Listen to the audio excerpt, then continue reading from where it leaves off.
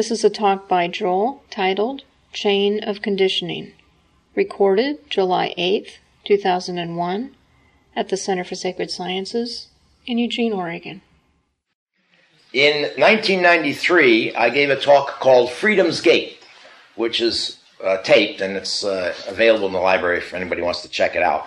And in that, I described this teaching of Buddhism of the 12 links of the chain of codependent arising or cyclic existence, as it's sometimes called. It has various alternative names like that. And it's called the Gate of Freedom, or Freedom's Gate was the name of the talk. Now, the thing is about the Buddhist teaching, the terms they use come from the Buddhist tradition and a slightly different cosmology. And so to explain it, you have to end up explaining these terms. And I'm in the process of writing a book, which I've been writing for a number of years now. But while writing the book, I worked out what I hope is an easier, simplified, more generic version of this that perhaps is more appropriate to our culture here and now. And it's called the 9 links of the chain of conditioning. And I've spelled them out on the board here. So, let me begin by reading this chain, just for the benefit of our listening audience, as we used to say on radio. And then we will go through and we'll talk about them a little bit more detail, and then we'll talk about, just very briefly, how specific practices address specific links in the chain. So, first of all, the first link is the reification of the first boundary. This is the boundary between I and others, self and world, subject and object. The second is chronic restlessness.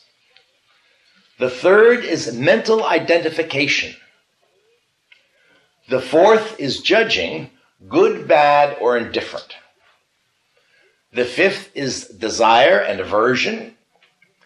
The sixth is grasping, rejecting, and volition, or self-will. The seventh is deliberating, or planning. The eighth is deciding. And the ninth is forming attachments. So what is the chain of conditioning? Well, just briefly, a little background. Mystics of all traditions say that our belief, our experience of being an individual entity, I, self, is a delusion. And this self that we believe we are is really a reified boundary. Reified is a fancy technical word. It means to take to be real. So in other words, we draw a boundary within the total field of experience, and we call this I, and we think that there's some solid entity here. The most common example of this is what happens when we dream. When we dream, our imaginations create people, objects, whole worlds, environments, and so forth that are imaginary. They appear in consciousness, but there's no objective reality behind them. But in the dream, we take them to be real. We reify these imaginary forms.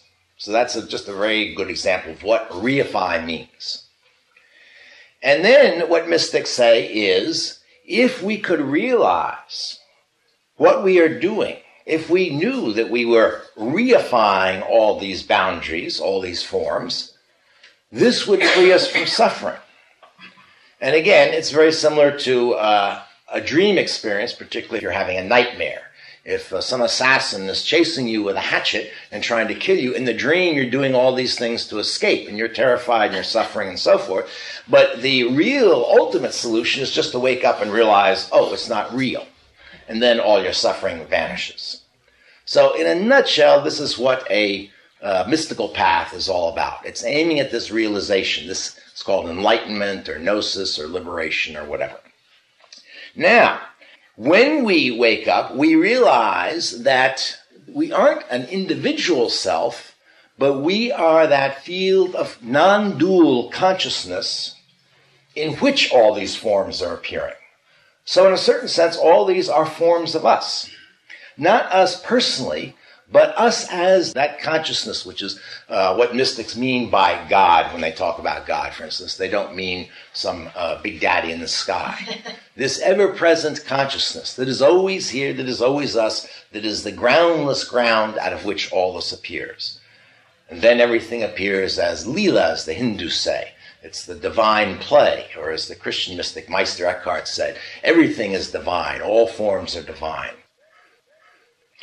Now, the trouble is, it's not easy to see this active imagination or these active imaginations going on because they happen at the deepest level of consciousness, as the Buddhists say, in the deepest seat of consciousness.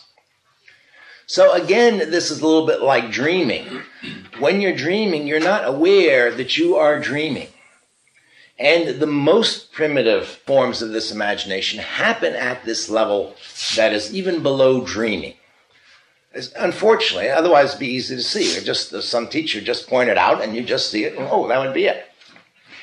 So, this whole process begins with the reification of this first boundary.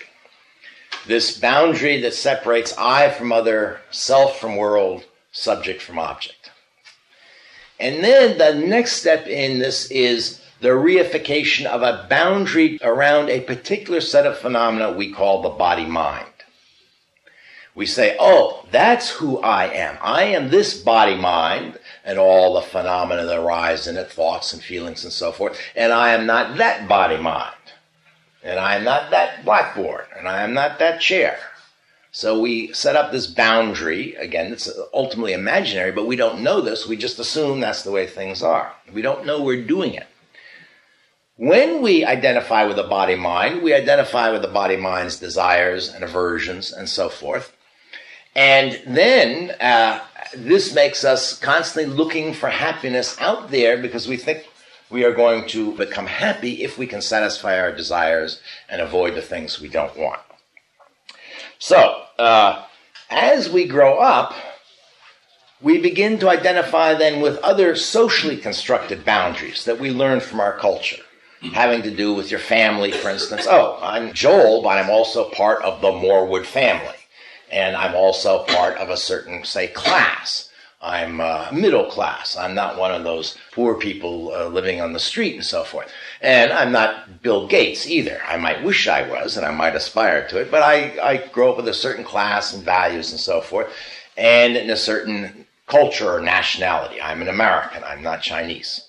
So these are, again, boundaries that we identify with, and they make up who we think we are. Now, in this whole process of identification, and because we are constantly through these filters of boundaries looking for some happiness out there, because we don't know that we are already that consciousness that is eternally happy, this sets up a pattern of conditioning, of self-perpetuating conditioning as we grow up. And it's determined a lot by our culture, our nationality, our family, our background, and so forth, but it also comes down to our own individual experience. This chain of conditioning, that is what this 9 links to the chain of conditioning refers to. So, our big problem is we're not aware of this conditioning. So it's important to have some outline of some understanding of it, because mystical practices are designed, first of all, to make us aware of this conditioning, because once we become aware of the conditioning, we can start to interrupt it. So that's really the whole function of mystical practices, is to do that. And as we'll see, they approach the chain at different lengths, and they have different functions. They're appropriate at different times and different stages and so forth. But that's really what they're about. Now, the reason we can do this actually in each moment of practice, we don't have to go back and retrace the whole chain of conditioning back to our own personal lives and then the history of our society and our family and so forth, which of course would be an endless task, is because this chain actually repeats itself in every moment of experience. The whole thing arises, the essentials of it. One analogy for this is What happens when you learn to drive a car? I remember first learning how to drive a car. I was about 14, and my poor father took me out to teach me. And you learn a sequence of movements. So you sit there, and my father said, now put the key in the ignition. I'll put the key in the ignition. Now turn it on, put your foot on the gas. Oh, not too much, just, And if you remember learning this, you remember how aware you were and how awkward it felt. But you were crystal clear of every movement going on, including when you got to trying to work the clutch and the brake together and this and that, and you thought, I'm never going to get this, It was a very, very conscious process. Now, what happens is as we learn and as we practice it, it recedes into our subconscious, if you like. But every time you go out and get into your car and put the key in the ignition and take the brake off and start driving, you're repeating that whole sequence of conditioned behavior that you learned the first time around. Do you see what I'm talking about? Only now it's so habitual that you're not even aware of it. You can get in, start your car, and drive off. You can be talking to somebody. You can even drive someplace you're familiar with and be hardly aware of anything that went on. You're so engrossed in the conversation with your friend. So this is similar to the situation we face now. So when we talk about the 9 links of a chain of conditioning, we're not talking about necessarily, or we don't have to talk about our whole history and the history of our culture and so forth. We are talking about one spin, as though we took the car out for one little spin around the block. And how the essentials of this are repeated in that, and that's why we can begin to practice now. And that's why spiritual teachings are always trying to focus on what's going on now. What's going on now? They don't care so much about your psychological history. That can be helpful, but that is not what mystical practices are mainly about.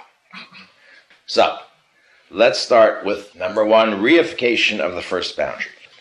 As I said, this is the hardest link to become aware of because it happens at this very, very deep level of consciousness. So normally, when we start practicing, we are never going to be even close to becoming aware of this. But sometimes some people do have a close experience of this in between dreams.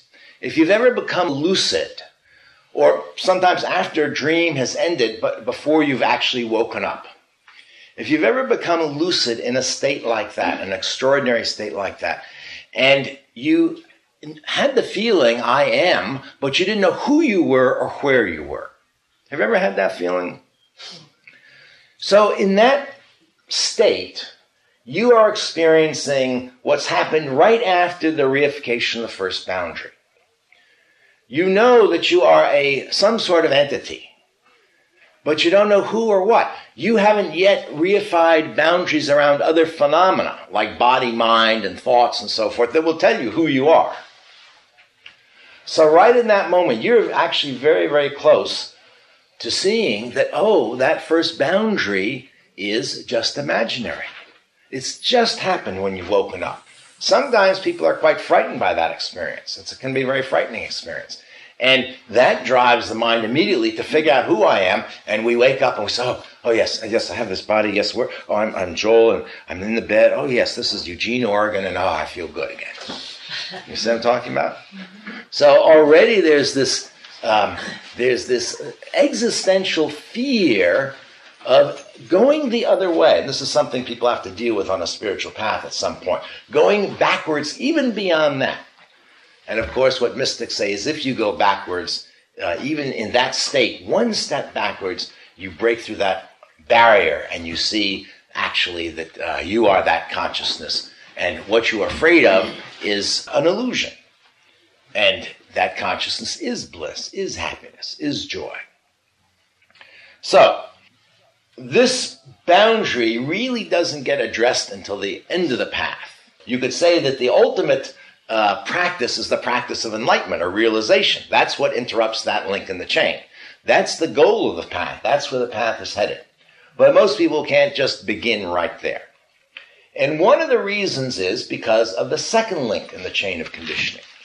Once we have identified with the body-mind, with its desires and aversions, then we are starting to be caught up in this, as I said before, this this drive to satisfy our desires, to get what we want, to avoid what we don't want. And because all the things we want are impermanent, and the things we don't want will eventually catch up with us, sickness, old age, and death, and so forth, this strategy, this approach to life is futile. It won't work. It's not that it's wicked, it just won't work. And what happens is we get what we want, and we do get some pleasure, some contentment out of it. But it wears off. Either the thing dies or perishes, or we get bored with it, whatever, so we have to keep going. So that our search for happiness under delusion is endless. And this sets up this chronic restlessness. And this chronic restlessness keeps our attention looking into the future for what is coming next. Because maybe the next thing will make me happy. So this sets up this constant movement of attention. In the East, they call this monkey mind. And the idea is like a monkey that keeps jumping from one branch to another.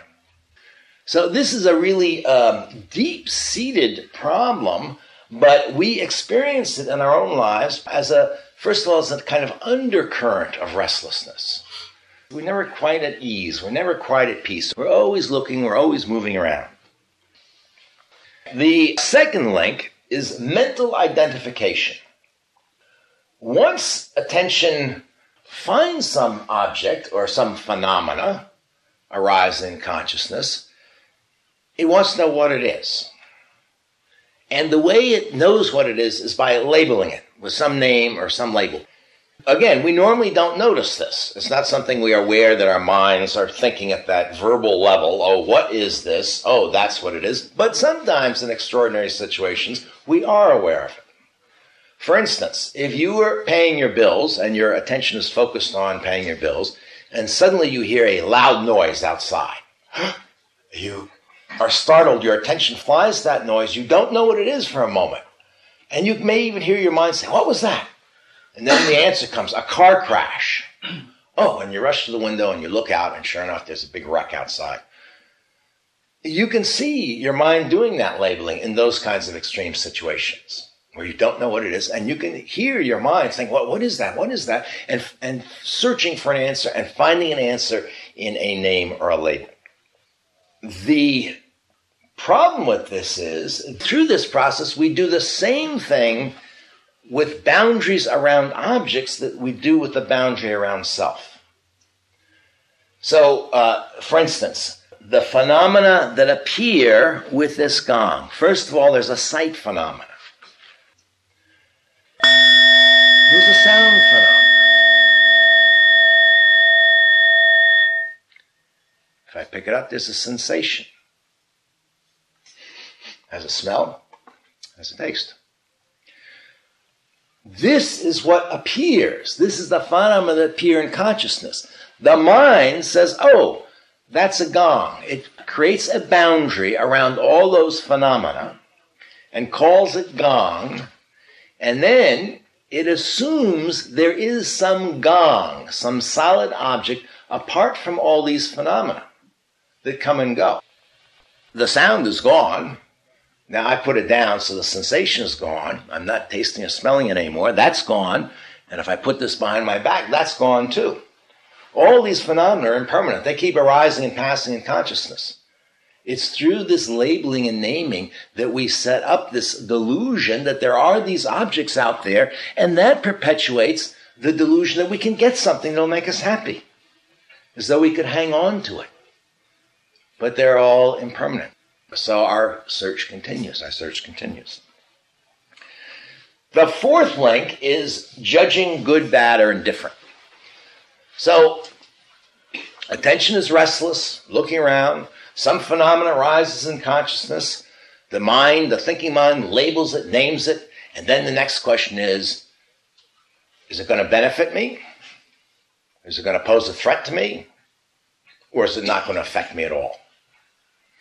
In other words, we're placing that object in one of three categories, fundamentally. Good, bad, or indifferent. That's going to tell us how to react to it, right? Again, normally we don't notice this is going on. Sometimes the name itself carries already a judgment. So if you're an ice cream lover, the name ice cream, you already know that's going to be good. You see what I mean? Your mind doesn't have to figure that out if somebody presents some ice cream to you. But sometimes we can be aware of our minds doing this. And a good example is if you go into a restaurant and the waiter is reciting the specials of the day. Now, you listen to your mind, and it'll say things like, eggplant, ugh, yuck. Chicken, boring. Lamb curry, that sounds good. Your mind is doing this process, and you can hear it and see it doing it. So this forms the fourth link in the chain of conditioning. You see how all these links are arising out of being presented with one set of phenomena. They're all arising. Then, the fifth link, desire and aversion. Depending on how the mind judges the object now, we are taking as an object being presented to us, good, bad, or indifferent, then three things will happen. If the judgment is indifferent, this won't affect me at all, it's nothing, attention will just move on to whatever next is on the horizon. Ignore it, basically. If, however, the object is good or bad, attention then will focus on it more intensely. Is it something I'm going to get, or is it something I have to avoid? Now, it's very important to note that here the object may be something material. You may, walk down the street and you see a piece of clothing in a store window you like. But it may be something mental. It may be a pleasant memory. You may be just sitting around in your lawn and, the memory of your first date comes up if it was pleasant. And, so it doesn't have to be something physical here. It can be our own inner processes that we judge good, bad, or indifferent. Because if your first date was an unpleasant experience, that was unpleasant. I don't want to think about that. And you'll go on to think about something else. Then, when we identify these desires and aversions and apathy, we might say, if the object arises, we're indifferent to it, we have an apathetic attitude, or sometimes even just boredom. If lots of objects are arising, we're indifferent to them, we get bored, we get even more restless. When we identify with these desires and aversions, this is really important in our conditioning, because this is what sets us up for suffering. Because we think we are these desires, and the only way to become happy is to fulfill these desires. So it's an important link here. But the next link is actually even more important. Because in the next link, once a desire or an aversion for some object has arisen, you'll see there's an impulse, a tendency then to grasp in some way what we desire and to reject and push away what we want to avoid. And this impulse is different from the desire or an aversion itself. And the difference is that an element of volition enters the picture here. So let me give you an example. Let's say you're walking down the street and you're a pastry lover. And you walk by a bakery and the aroma of this delicious pastry comes out of the bakery and wafts through the air, right? Now, so first of all, what is that? This is an object arising. That's pastry. That smells delicious. Desire arises. I want that. Now, these things, especially the desire part, they are involuntary. You don't control a desire arising. The smell evoked the desire. Now, an impulse says, I got to go into that bakery and buy a piece of pastry right now.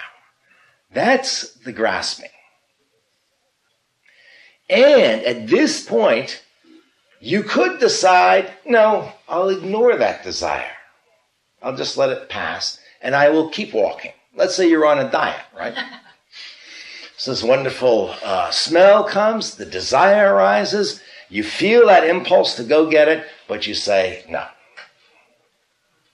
So this is an important point, as we'll see, because this is a point where we can immediately begin to interrupt this chain of conditioning in a very practical way. This is the one link here that is immediately accessible to us. unlike these other links, which are happening at such an habitual, unconscious level, we're not even aware of it, but usually in our life we're aware of this. Sometimes, the desire is there, the grasping is there, and then you're on a diet and you want to resist, but you give in.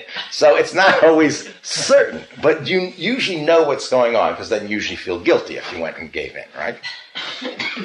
So, the seventh link, deliberating. When an impulse to grasp or reject some object arises, and the object is not within immediate reach, like the pastry is right there. The object's something that we have to work at getting or avoiding. Then attention goes to the mind's work of planning. So, for instance, let's say you met someone at a party who was very attractive, and you wanted to get to know them better, and eventually you thought, I might really like this person, want to date them, and so forth and so on. Then the mind starts scheming. How can I arrange to meet them again? I don't want to be too forward, but and this and that. And so the mind starts going through all this planning process, deliberating. So this can get very complicated. For instance, you may recall situations from the past, similar situations, to see how your planning worked out then. Oh, gee, that worked pretty good last time. Yes, I arranged to meet this person. I know they went to the library and I was there and I could strike up a conversation. I think I'll try that again, Or you may start fantasizing about the future. When we make plans, we often sort of run them through an imaginary scenario and to see how they're going to work out. It's like running a computer model program, that's not going to work. I'll try something else. Logic usually plays a significant role in deliberation, but it's rarely a purely logical process. And again, we go back to our conditioning, our personal history, our likes and dislikes, our family, our class, nationality, all these biases that we've been conditioned to have come into play. So we go through this period of deliberation. Now, the important thing to notice here is that 90% of the time, our deliberations are self-centered. They involve our own interests, what we want, I, me, mine. And when we just keep habitually deliberating in that way, that just keeps perpetuating this self-centered conditioning, this story of I that is running in our heads. The story of I is basically the story of how can I get what I want, how can I avoid what I don't want, and how can I be happy. So we just habitually do this. Then the eighth link is interesting. This is deciding, and after a period of deliberation, the mind comes to a decision about what to do.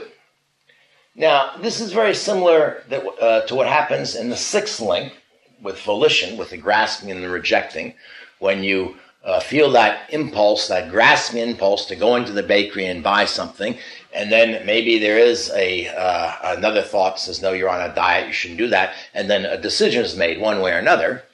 But the difference here is that if we have spent a period of time weighing alternatives and so forth, the moment of decision-making is usually clearer and sharper. It's less impulsive. So we can become more aware of it. So just note that. I'm going to come back to this when we talk about how practices relate to these things. But that is essentially the difference between the eighth and the sixth link, is whether the decision is more impulsive and quick and we hardly notice we're making a decision, or whether we really know we are making a decision here, whether to buy a house or not, or some big thing. Then in the ninth link, which is forming attachments. How does this work? You notice that sometimes long after a situation has passed, attention keeps returning to it, dwells on it, fixates on it. Whether that situation was pleasant or unpleasant. So, for instance, let's say at work, you're called upon to give a presentation, a sales report or something. And you give the report, and it goes over well with your colleagues. Everybody applauds, and they come up to you afterwards and say, gee, that was really marvelous. That was a lot of information. You delivered it in an entertaining way, and this is really great. Then you'll notice, usually for the rest of the day at least, and maybe days afterward, your attention keeps going back to that, the savor, the success. You replay the tape over and over and over, right? Likewise, if you botch the presentation and people are yawning or walking out and you're feeling this humiliation and you're suffering and you realized you didn't have the right notes and you gave the wrong information, and as you're talking, it's dreadful, it's going terrible, and everybody just leaves, afterwards, your attention is still to return to, replay the humiliation and the pain of your suffering. Does that happen? Now, this is significant because it's through this process that we form attachments to habitual ways of behaving. When we keep dwelling on pleasant situations, it generates a desire to repeat them in the future. So, for instance, if the presentation went well, and you liked it, you enjoyed this, you might start thinking about, hey, if I were the vice president of this company, I could do this all the time. And then it might spark your ambition. What you really then are after is power. You like that sense of being the center of attention and everybody respects you and whatnot. That might set you off on a career course.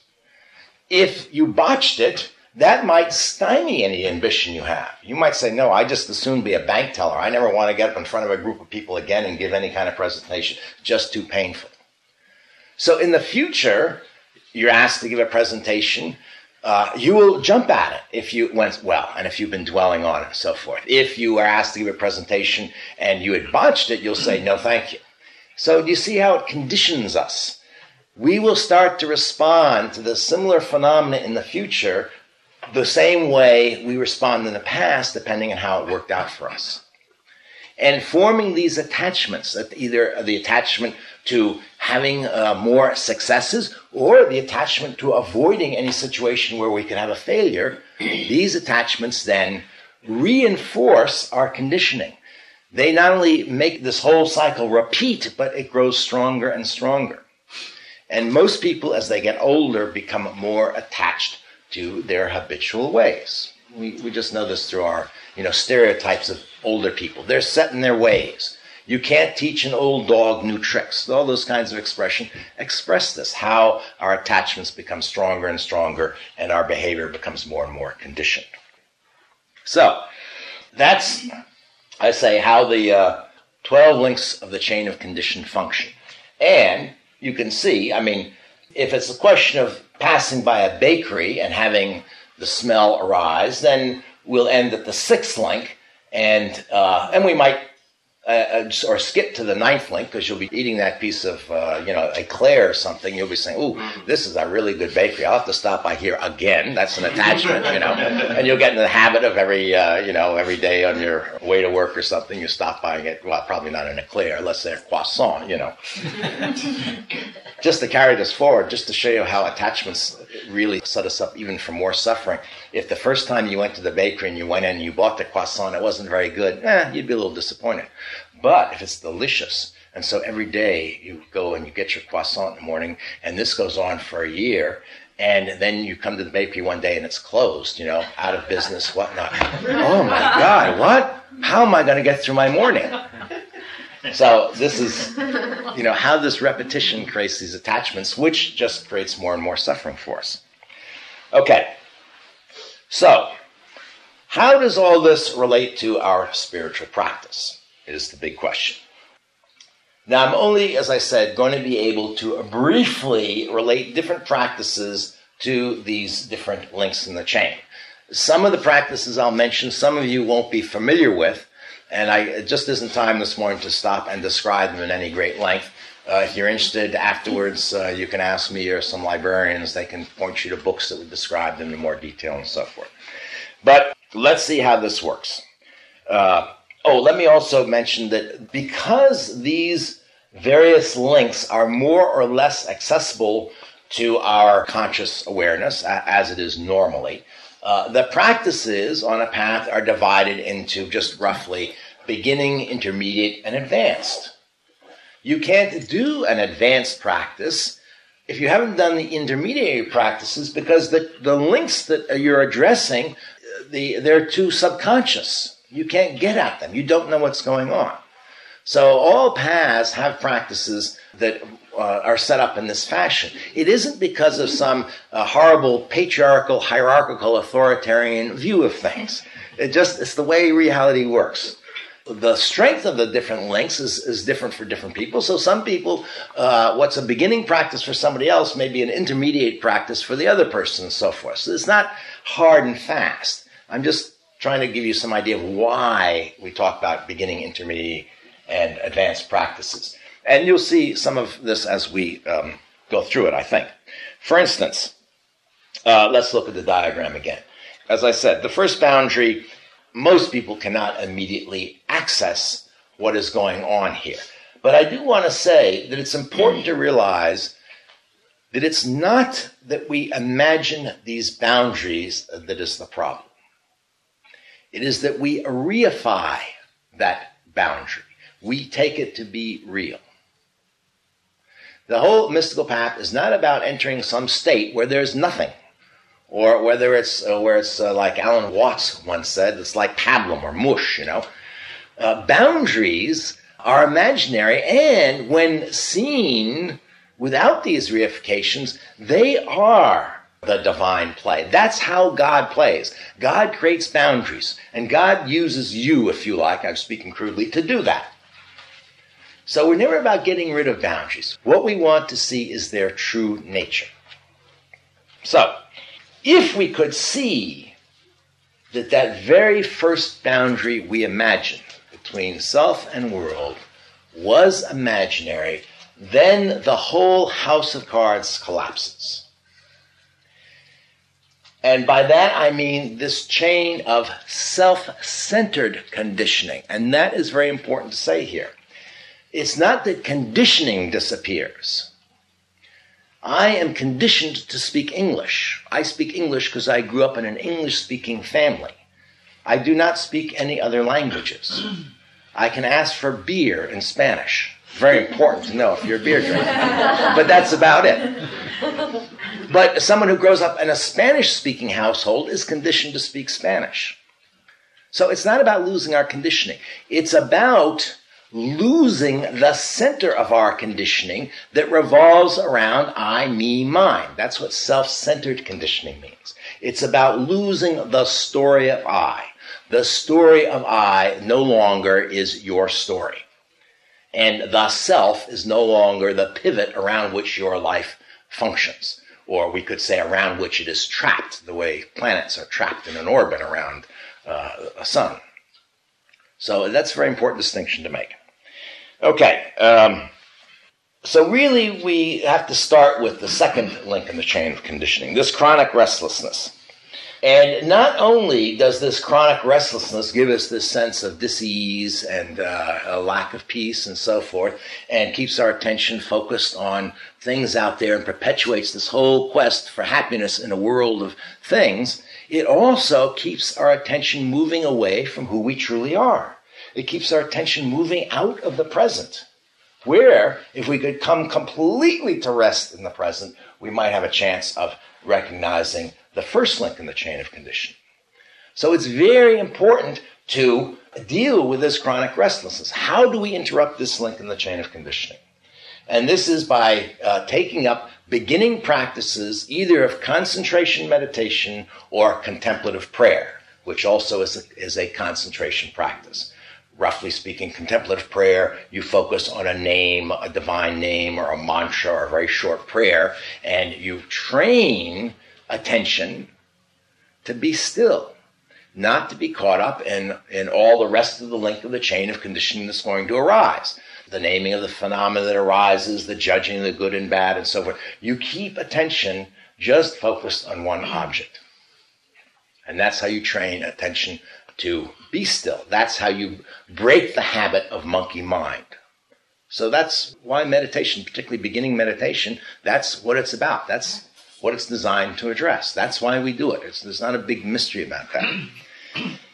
The problem in the third link is, as I said before, naming and labeling reifies these objects around us. Gongs, tables, chairs, people, pets, and so forth.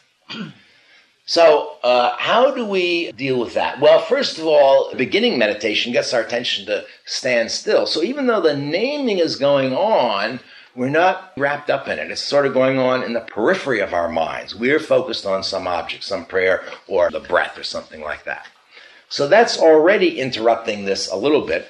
But we can also then take up the intermediary practice of choiceless awareness meditation, or as the Buddhists call it, insight meditation, where we're no longer focusing on some one object, but we've trained attention to be still enough now that we allow whatever's arising to arise, and we start to recognize the difference between our thoughts about phenomena and the phenomena themselves. Do you see what I mean?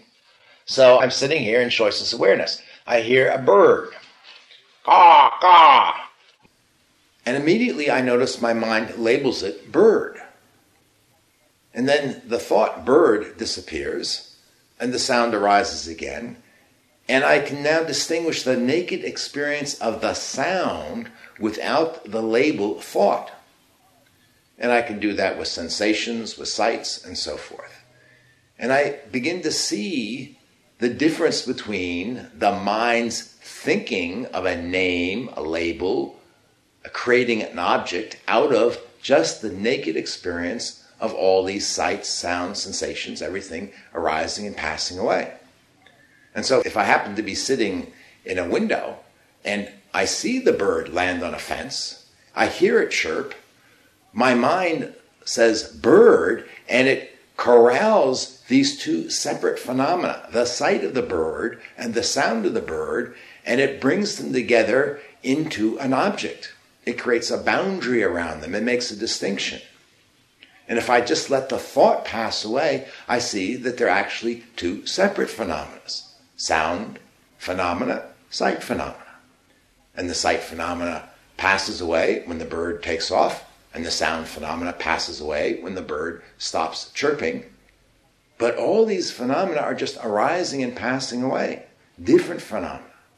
And so I begin to see how this mind creates this mental identification. It creates objects out of raw, naked phenomena appearing in consciousness.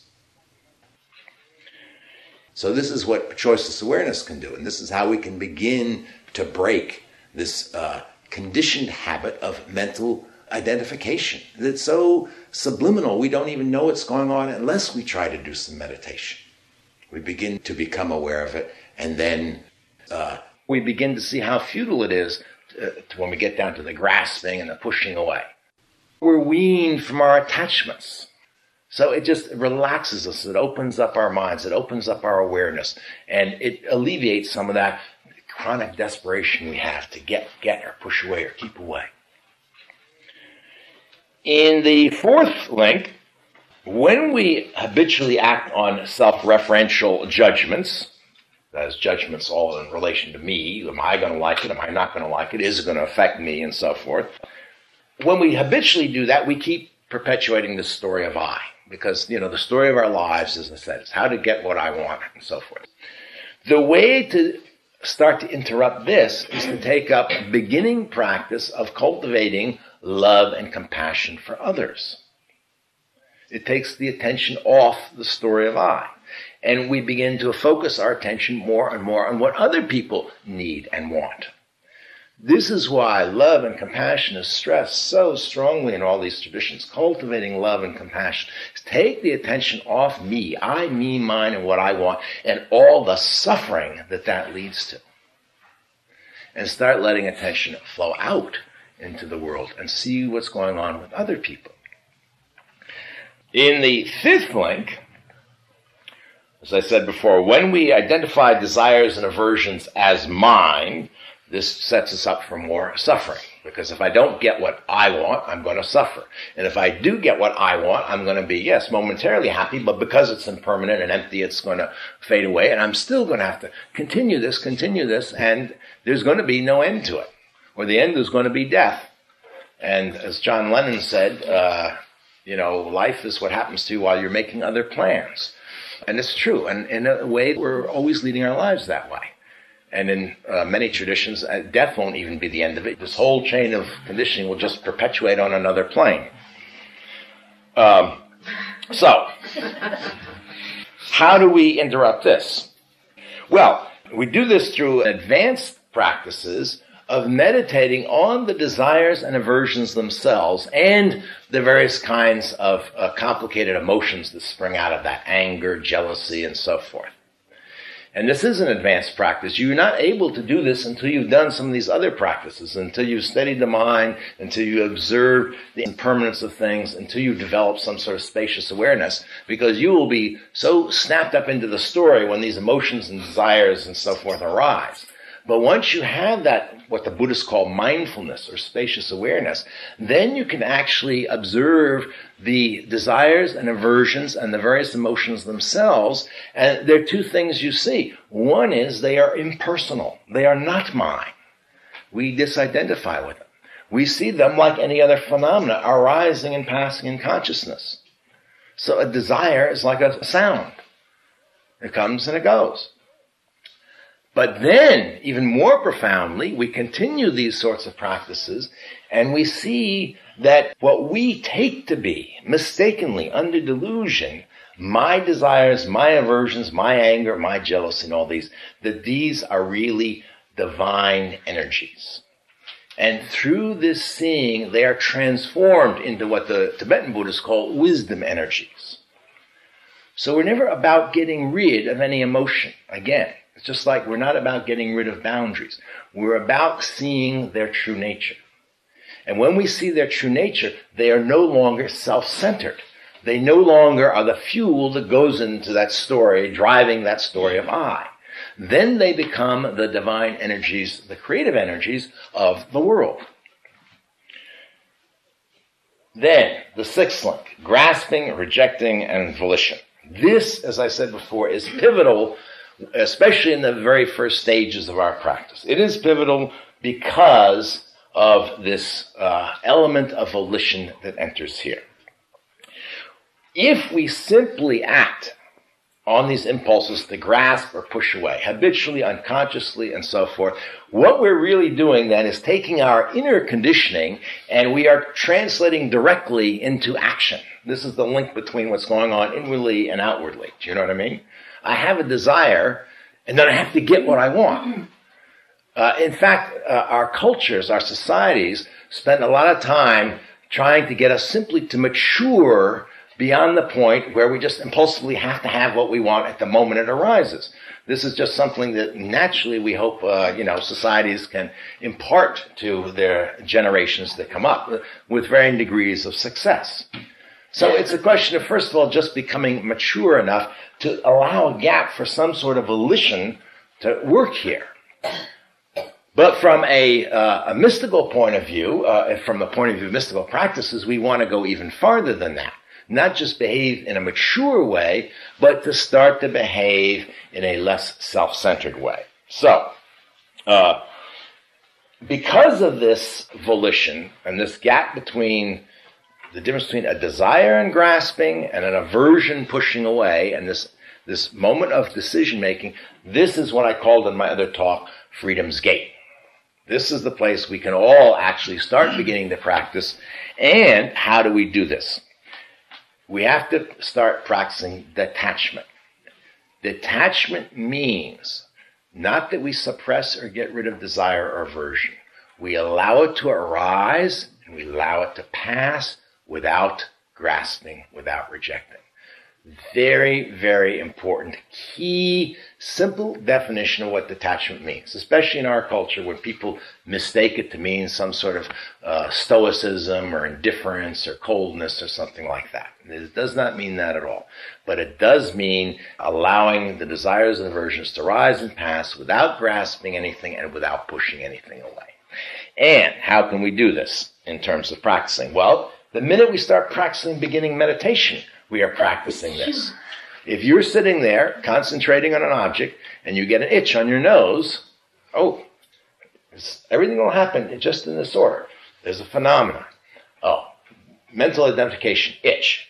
Bad. Avoid it or get rid of it. That's by scratching, right? So it's right at that moment. There's the identification. There's the judgment it's bad. There's the aversion, the wanting to get rid of it. But then in the meditation, you can exercise that will, and you can say, no, don't reach up and scratch it. Allow it to arise and pass on its own.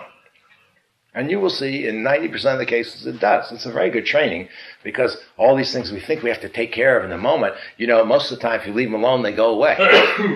I don't know how much of, at least my life under delusion, was worrying about things that hadn't happened yet, that never happened. But more importantly, and we can really tackle this one in a big way, that is by taking up a beginning practice, but a practice that matures into a very profound practice of keeping moral precepts. Not to lie, not to steal, things like that.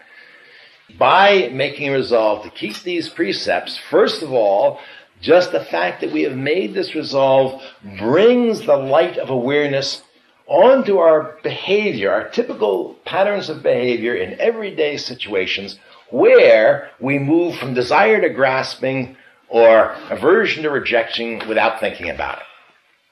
So, for instance, lying.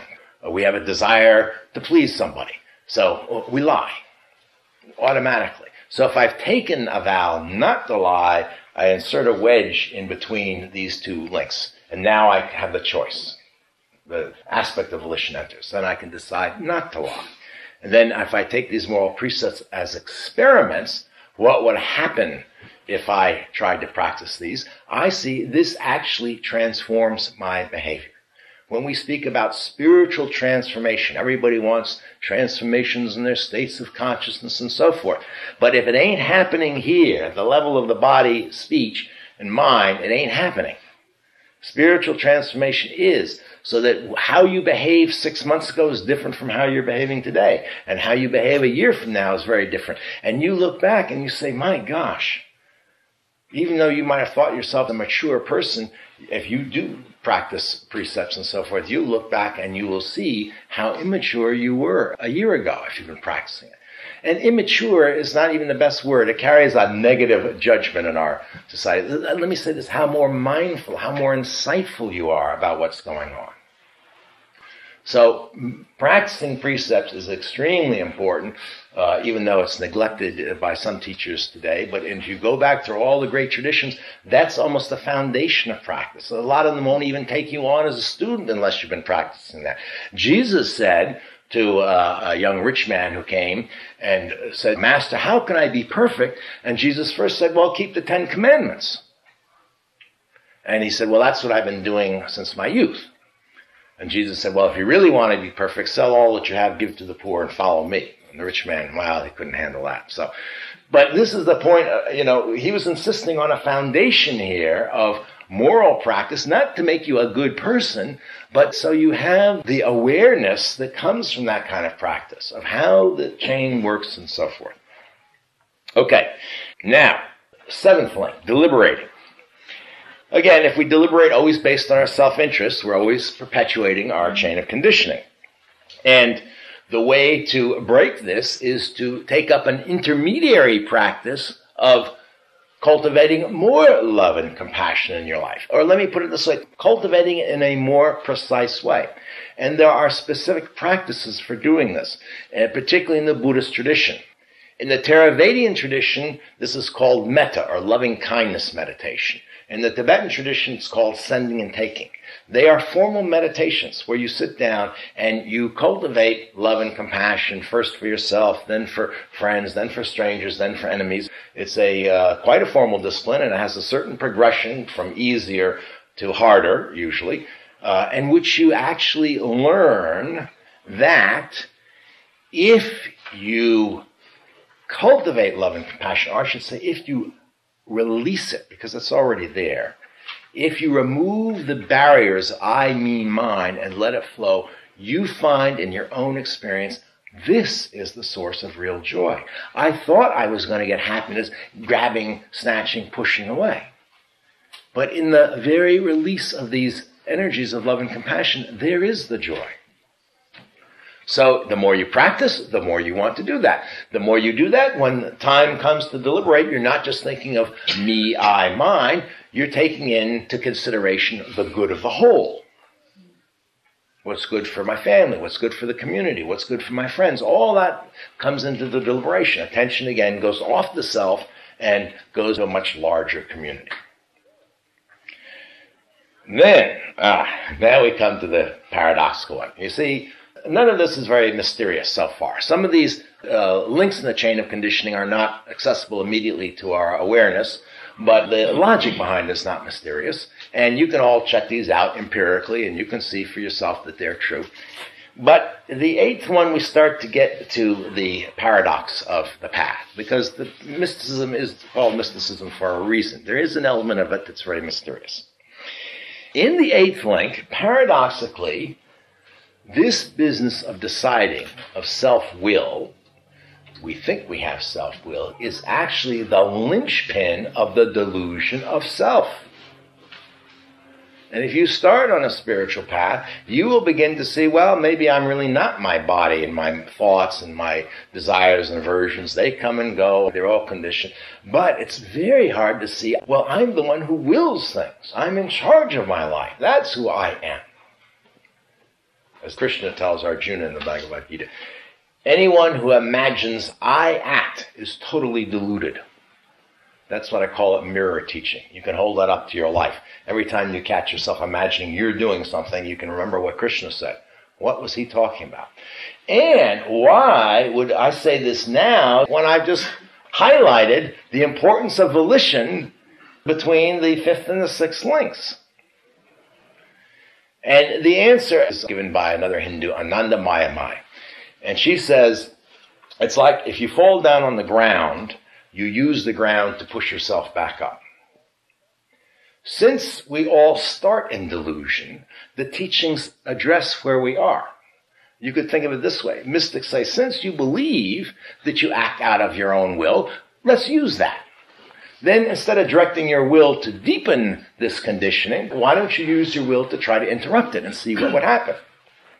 But ultimately then, we run up against the problem of will itself. Now, there are two things we can do about it. And one is an intermediary practice, because it's difficult to do unless you've been practicing mindfulness and concentration, meditation, and so forth. And that is, in the moment when the decision is made, and it's easier to do it in the eighth link, as I said, than the sixth link, because the decision is less impulsive usually and more focused, because you've been weighing all these alternatives. You watch and see what happens when a decision is made. Let's say you're buying a car. And you go to the library and you read consumer reports. Well, you don't do that anymore, do you? You get on the internet, you read whatever, right? And you compare prices and gas mileage. All this logic is going on and so forth. And then you narrow it down to one or two cars you like. And then, it comes down to the color, the style, and all that. And then you're going back and forth. And you watch and you'll see suddenly there's a shift in the mind. And a decision is made. What you will not find, if you watch this process closely, is any one in there making a decision. The more you do that, the more you see, decisions happen.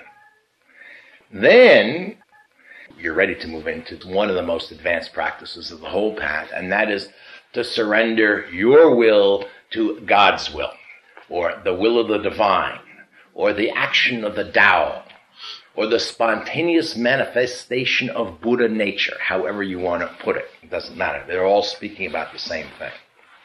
You surrender to what is happening. That doesn't mean decisions aren't going to be made. That doesn't mean that love and compassion isn't going to be there. That doesn't mean that all the things that are going on in your life aren't going to go on. But when you start practicing this surrender, and this is a scary practice and not an easy practice, when you start practicing this, what you discover is what you thought was your will is a pseudo-will. It's just conditioning. You decided to get the car because you've conditioned to want that car for whatever reasons, from the most practical reasons, because you were taught to be frugal with your money, to you were taught to have a favorite color, to the styling, to whatever psychological reasons. You feel sexually inadequate and this car's got a long hood or something. I don't know. It's just conditioning. The only free will is divine will. And when we surrender to divine will, that is free will.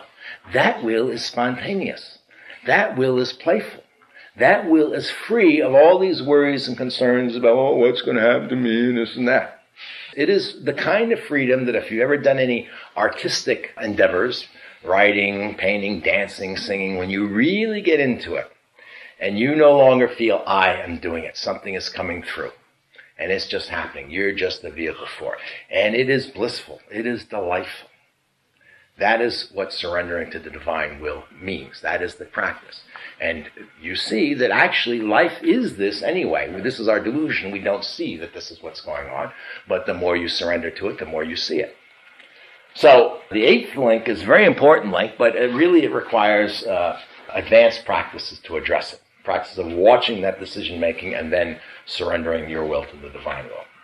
Then finally, the ninth link, as we said, fixating on past not only strengthens our conditioning and gets it to repeat itself, but it also keeps building the story of I.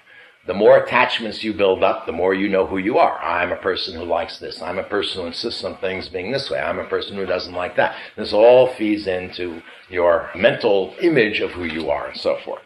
So the way to interrupt this is to practice mindfulness, the mindfulness that you've developed doing the concentration meditation practice as a formal practice and doing the choiceless awareness practice as a formal practice, you now apply this mindfulness in your daily life. So, if you are driving home from a day at work in which you gave a presentation, whether good or bad, and you find your mind dwelling on it, you notice it. You have the mindfulness to notice it. And then you can practice just what you do with desire and aversion, neither grasping nor pushing away. You don't try to stop the thoughts and say, oh, I shouldn't be doing this. If you just look at the thoughts, you see they are just thoughts. You see so clearly in that situation how imaginary they are. The day is gone. Whether you botched the presentation or whether you were successful, it's water under the bridge. It's gone with the wind. But your mind is still living that story. And it's so clear how imaginary that is. You see that. And just by looking directly at it, you allow the thoughts to dissolve, not to link up with another one about it. Because we're conditioned to do this, it doesn't mean the first time you do this is going to work. You allow them to dissolve, and attention immediately comes back to the present, where you are here and now. The thoughts start up again. Look at them, they dissolve. You keep that practice up, and pretty soon you recognize them. It's like having the TV on the background. So the mind's, playing this. But most of my attention's out here on this beautiful spring day that I'm driving through, that I'm missing completely because I'm living in this imaginary world. So we keep doing that, and that weakens our attachments, and it weakens our attachments to past and future, which we haven't had much chance to talk about this morning. We're not going to talk about.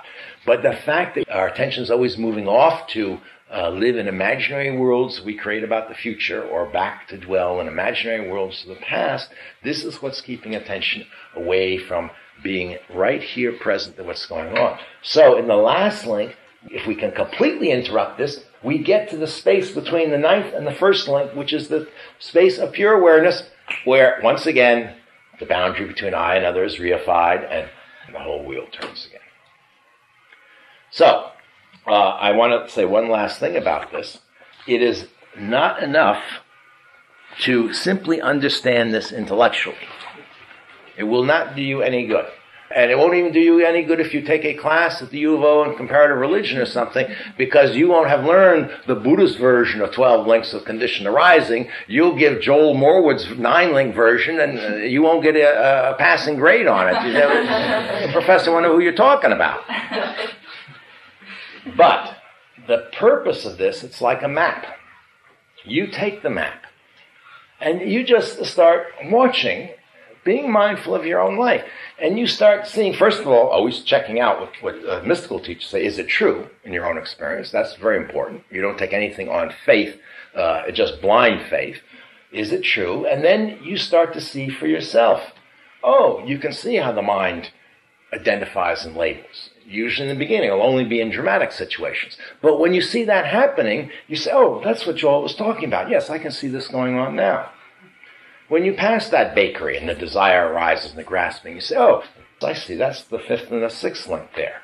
Oh, you see? So once we use this map and we start to look at our own experience in terms of it, then it makes clear to us that we are conditioned and how we can apply skillful means to interrupt the conditioning. So, that's my talk for this morning. Are there any questions? Yes? Okay. Lately, it seems to me like I've been hanging out around number 6 a lot.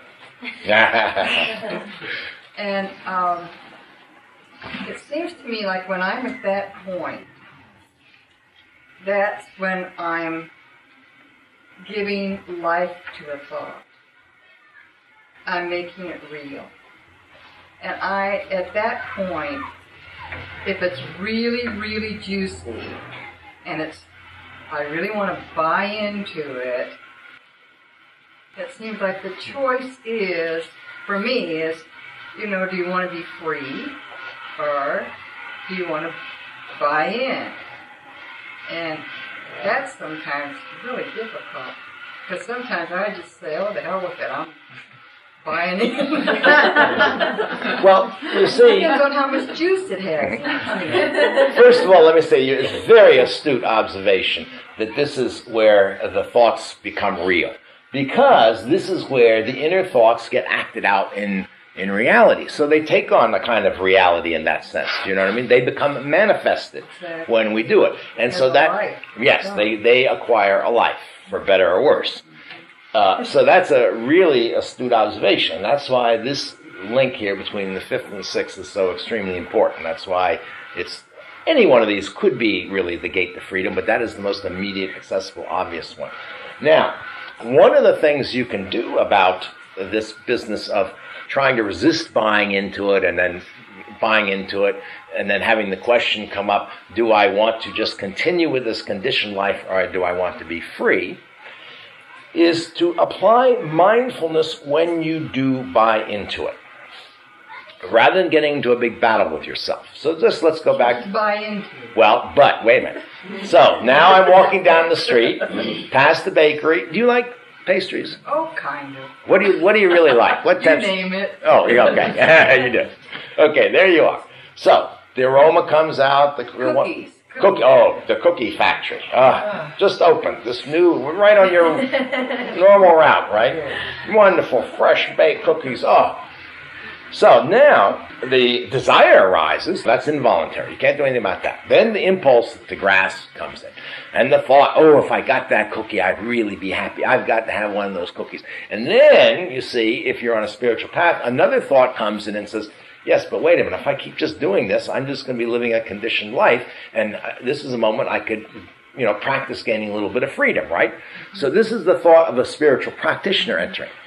But then that desire is so strong, and then you're fighting it, and then you're feeling miserable. So stop then and say, okay, let me go in and buy this cookie and eat this cookie and then observe what happens. Let me do this with extreme mindfulness. Then you go in and you buy the cookie and you maybe walk out to the park and you eat the cookie slowly, each bite. And you see how the flavor is there, what's delicious flavor, and then it dissolves away. You got to have another bite. You eat that and you let it dissolve away. You'll see this grasping arising between each bite if you extend them out long enough for the first flavor to dissolve completely away. You will see that conditioning right there. This is why we eat sweets fast. Because we want to keep that flavor going, because it's all impermanent. Spicy food you can eat slower because it stays around. You know what I mean? Sweets you have to eat fast. That's true. I've done studies of this now.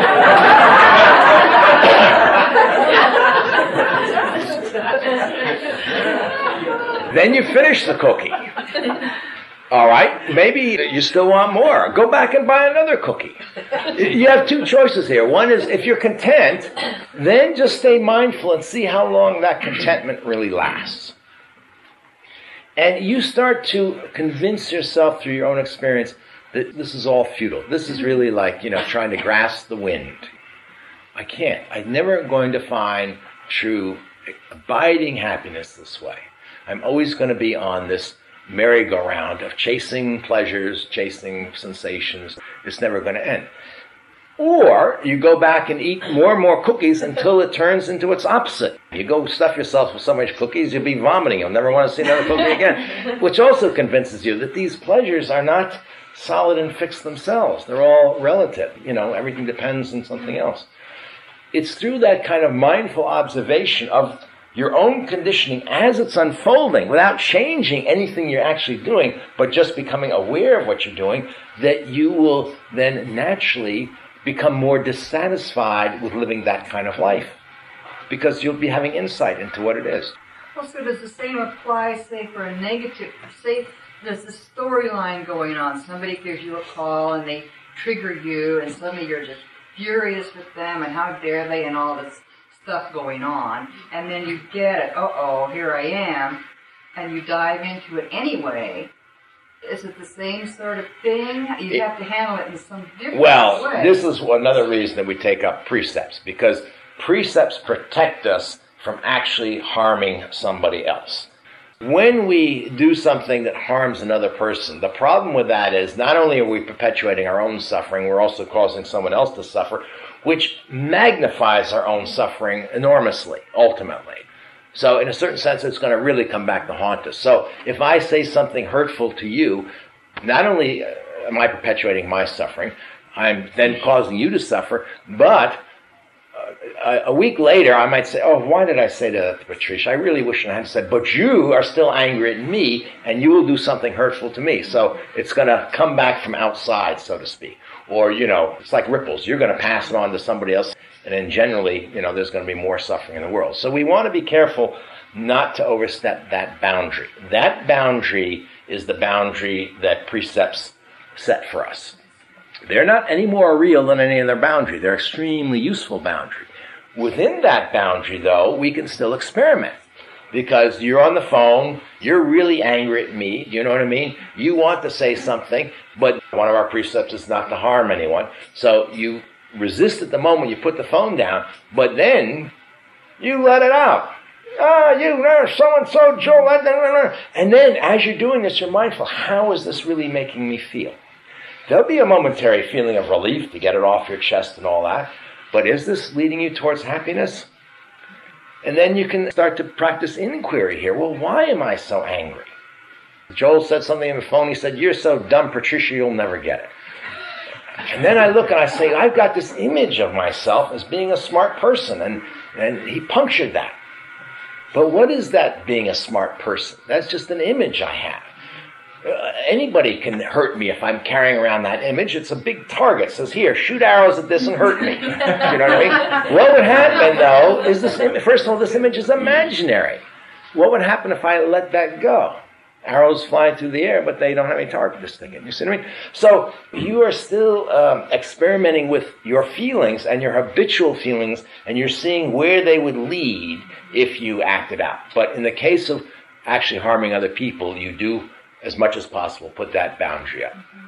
Sometimes there are exceptions. If you have a good friend and you've been a person who's always never expressed your anger or something, it could be helpful to actually see what happens when you express your anger with someone that you can later go back and say, I'm sorry, that it's not going to do irreparable damage or whatever, And it's not just about expressing anger.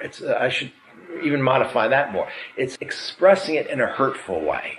There's no problem whatsoever about expressing anger. We should be expressing anger. But the difference is, you're responsible for how unhappy I am, rather than saying, gee, I'm feeling such anger now, and owning the anger and not responding by trying to make the other person hurt or angry. So it's how we work with these emotions, really much more to the point than actually having the emotions. But you see, a spiritual path and the practices of a path are disciplines. They have boundaries. Some of them are quite formal, but otherwise, they have very definite parameters. But if we just follow them mechanically and slavishly, we're never going to get anywhere. We'll have no insight. But if we use them as what they are intended for, and then experiment within them, and that means just doing the kinds of things we've been talking about, that's how we get insight. And when we get insight, the more we know the truth, the less we need parameters. Do you see what I mean? You break the habit, sir. You break the habit. And finally, what St. Augustine said, he said, the whole Christian message can be reduced to one simple thing, one commandment: love and do what you will. Now that is a profound, heavy teaching. That means if everything you do is coming from a selfless love and compassion, you don't need any precepts, you don't need nothing. The Tao Te Ching says the same thing. When the Tao is lost, virtue arises. When virtue is lost, laws arise. And the idea is if you go back to that initial selfless quality of the Tao, you don't need the other stuff. But you can't pretend you're there, otherwise you're way worse off than if you'd even started with it. Very, very good question, very good observation about this, and I hope that was helpful. Thank you. Yeah. You've outlined these 9 links, and I certainly relate to every one of them we're talking about, most humanity. So we have the sage now, the sage who's enlightened and aware and all this. Is there anything you want to say about how the sage deals with this, or what's really going on with... Yes. There's no sage. This is what is realized. I knew you were going to say No, but that is the point. You see, this is one of the hardest things to get. When I'm enlightened, I'm going to be perfect. When I'm enlightened, I'm going to have mastered all this. When I'm enlightened, but that's part of the story of I. That's the delusion. Enlightenment is about realizing that very first boundary, whether we call this sage or dummy, is irrelevant. The boundary's not real. Do you know what I mean? Right.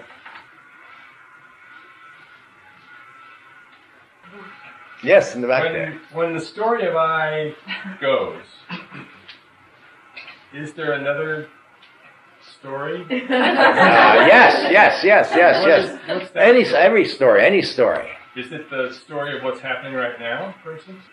It could be. That's the whole point. You see, there is no story of I that's an ongoing, running story.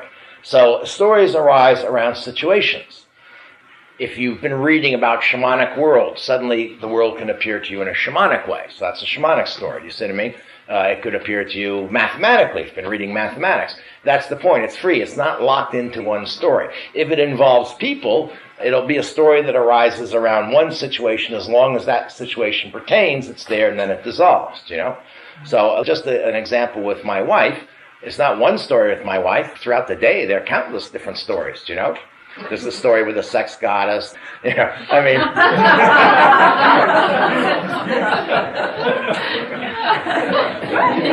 There's also the story with the grouch, by the way, too. You know, it's the balance accounts here. But it's like stories then become more like objects in consciousness. They come and they're helpful and then they go. I would say they're like icing on the cake, you know? They're not running the show anymore. No, they're an extra little flourish. Part of the symphony, but not essential to it, and a flourish on it, you know.